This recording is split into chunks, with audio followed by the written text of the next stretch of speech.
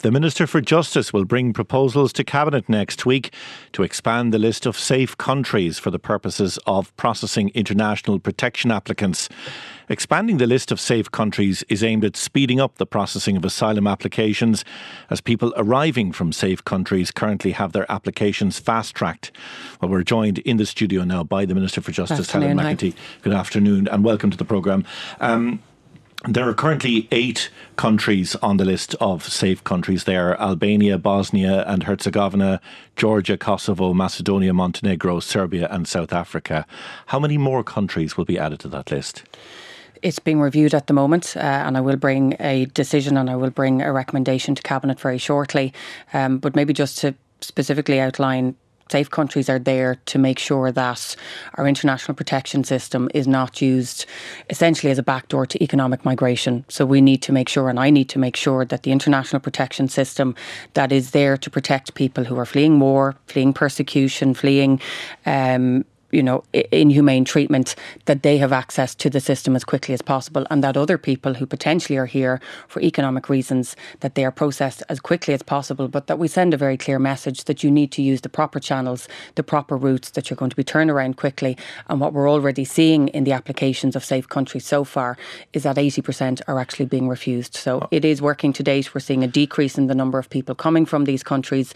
The vast majority are receiving a negative decision, and the idea and the intention behind reviewing it is to see how we can expand that further and strengthen our international protection system. So which countries then are you going to add to that list?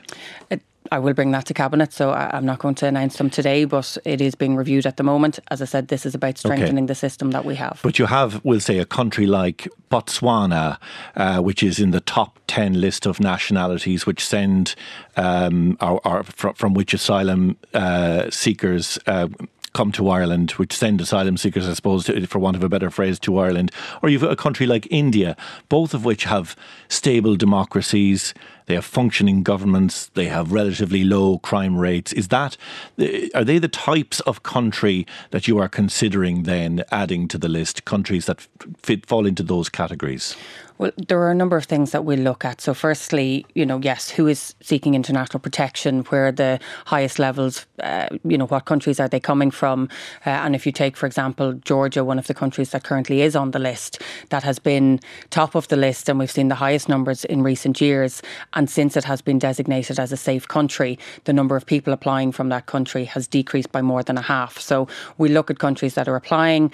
Yes, we look at countries where you have a significant proportion of people here. But if you take, for example, India, while we have a huge population from India, these are people who have come through a legal route. So the vast majority have come seeking work. They've come through particular visa channels or routes.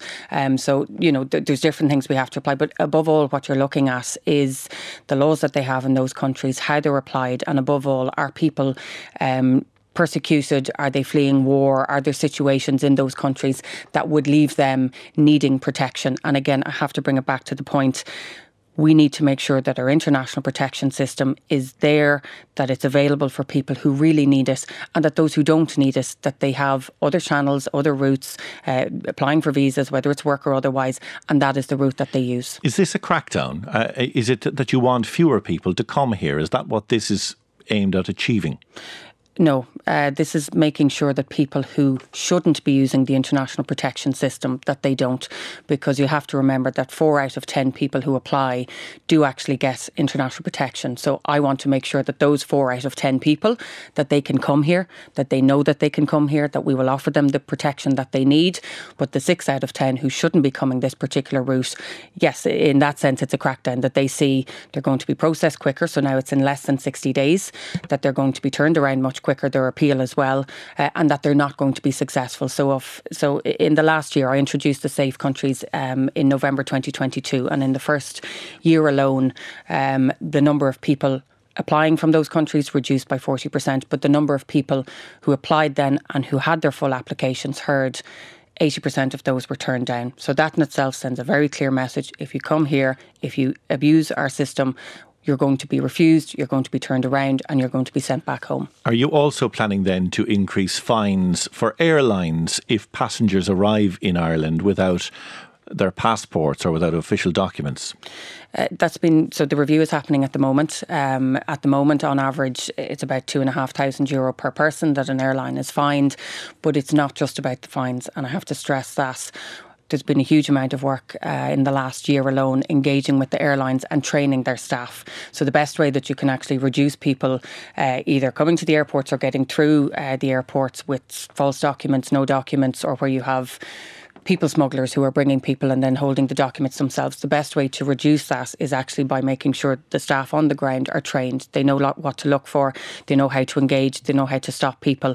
And so there's been a massive focus on training in the last year alone. But for airlines, are you going to increase the fines for airlines? Is that in your plans? It's been reviewed at the moment, yes. But if I could say, the work that's been done to date, so the fines, the training and everything else, has seen a reduction in almost 40% of people coming through the airports without the correct documentation. So it's a myriad of things that we need to do. Can I ask you about the additional resources which have been promised for communities in which a large number of international protection applicants are being accommodated?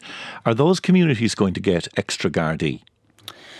Well, the overall objective here is to make sure that all communities have the resources that they need, whether it's because of an increase in international protection applicants in the area, pressure on resources, and that will apply when it comes to Gardaí. So the Garda Commissioner will always, and this is in working with government, will always look at individual communities where there has been an increase in population, where there are challenges, and whether or not there needs to be an increase or extra resources. Okay, but this was a promise made by the government that those communities would get extra resources. So does that include extra Gardaí? What government has said is that communities need to be supported, particularly where there is an increase in population, be it from a migrant population or otherwise. And so, yes, we are looking at ways in which we can support communities.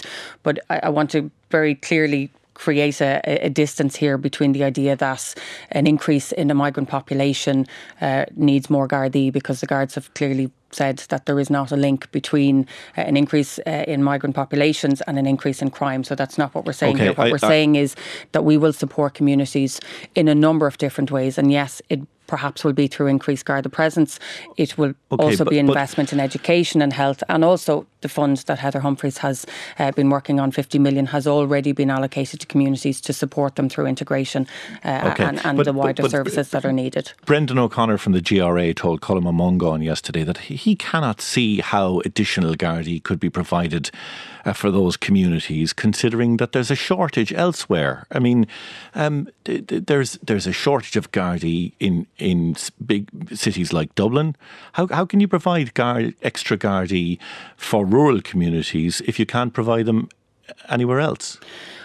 So nobody has promised extra Gardaí in any particular area. What we've said is that every community will be supported in the best way possible. And when it comes to resources, I mean, Brendan's right, we only have a finite number of Gardaí. I'm obviously doing everything that I can to increase those numbers. We have a current Garda competition that's open at the moment. It's halfway through.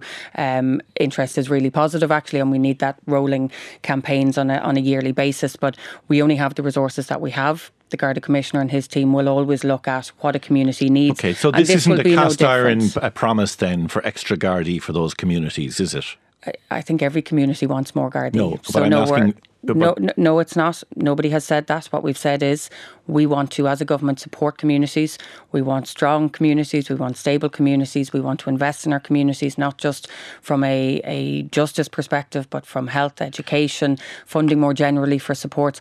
And the 50 million that has been invested through the Community Recognition Fund has been really well received by communities, because it is supporting them and helping them to integrate with our new Irish communities as well. One of the other areas where there's a huge demand for more Gardaí is in the area of roads policing, and we've seen a large increase in road deaths last year. You said last September that it was your ambition to make sure that we have as many members of An Garda Síochána that will allow the Commissioner to deploy them to the roads policing unit.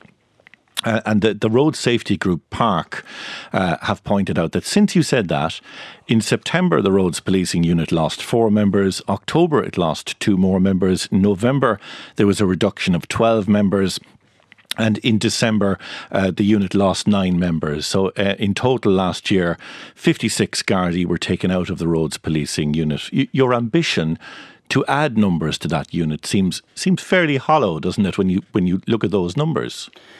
Well, what I said is, as you have just said yourself, is that I wanted to, and I still want to, provide as many resources as possible to the Garda Commissioner. And thankfully our numbers on Garda Síochána have actually stabilised. So we're now at around 14,000 and moving in the right direction. We're moving up, and again this newest recruitment campaign, the new members coming out of the college, will all feed into that. So while I don't decide where members are deployed, what I do know is that additional resources have been put into roads policing.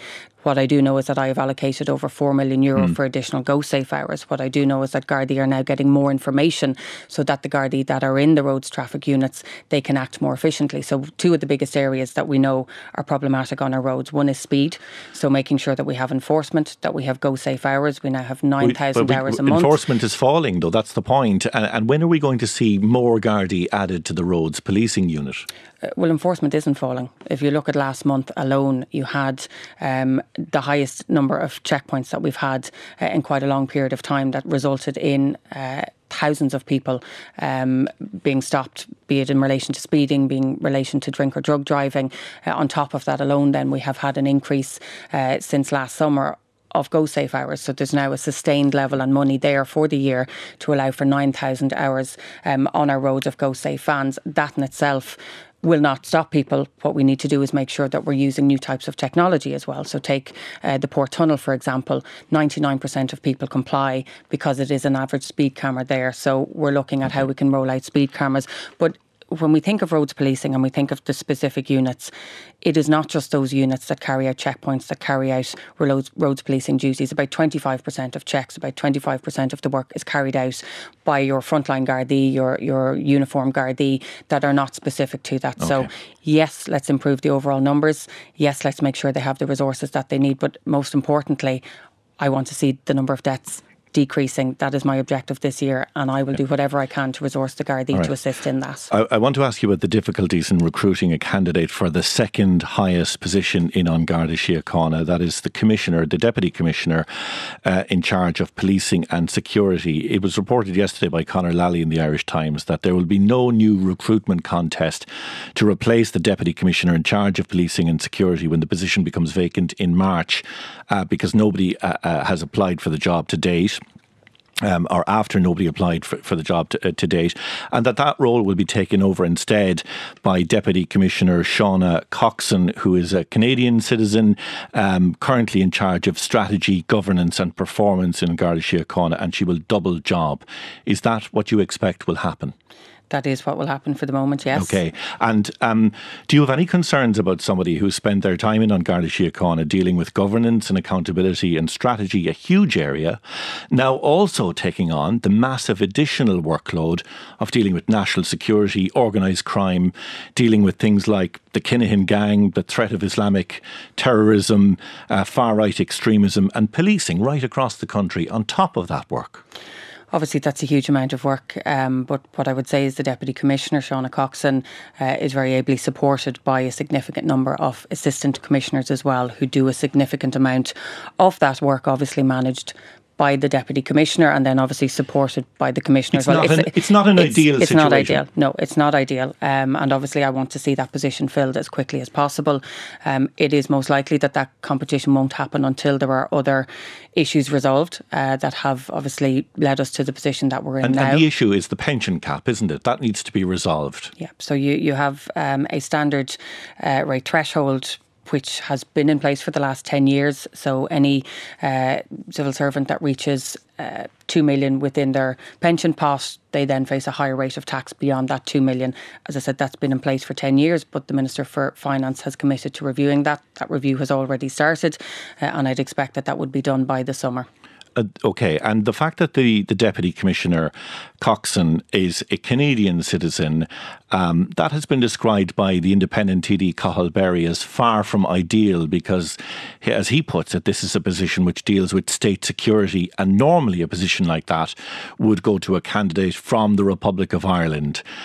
He said an Irish person wouldn't get that job in Canada. What's your response to him? I will never agree to something, nor will the Commissioner, nor will government agree to anything that would in any way jeopardise our national security, and I want to assure people of that. I will never make a decision or support a decision that would allow for that. Cathal Barry himself. And in fairness to the individual involved here, nobody is casting any aspersions on her. No, but the point he is making is in relation to the nationalities, and that normally a job which relates to the security of the state would go to an Irish person. Well, I think what Deputy Berry has also said is that Canada is a trusted partner and someone that we would trust when it comes to working on security issues or matters. Deputy Commissioner Coxon has been in this position for over 2 years now, and I think she's done an excellent job. She has a significant background herself coming from her own country and the work that she has done. But I again want to reassure people I would not support, nor would government support, a decision that would anyway jeopardise our security. But, I want this position filled as quickly as possible.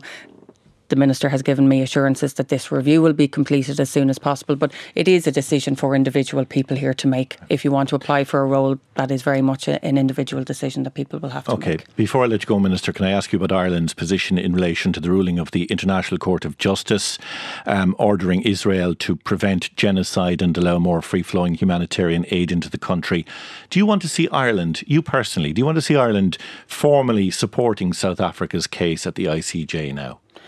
Personally, I would like us to, but I am very much aware that we need to do so on a correct legal basis. This is, what you are doing essentially is accusing another country of genocide. You need to know the facts. You need to understand what it is that you're fighting this case on. And so I welcome the ruling that happened this week. Personally, I would have liked to have seen it gone further in terms of a ceasefire. It didn't, and I fully respect the ruling that was made. But we have to study this now. We can't just jump in without understanding the facts. But government has given a clear commitment that we will do that. We are already part of a separate case which is focused on illegal settlements in the West Bank. In fact, our Attorney General will present at that case next week. But I would repeat what the Taoiseach said this week. A court ruling does not stop a war.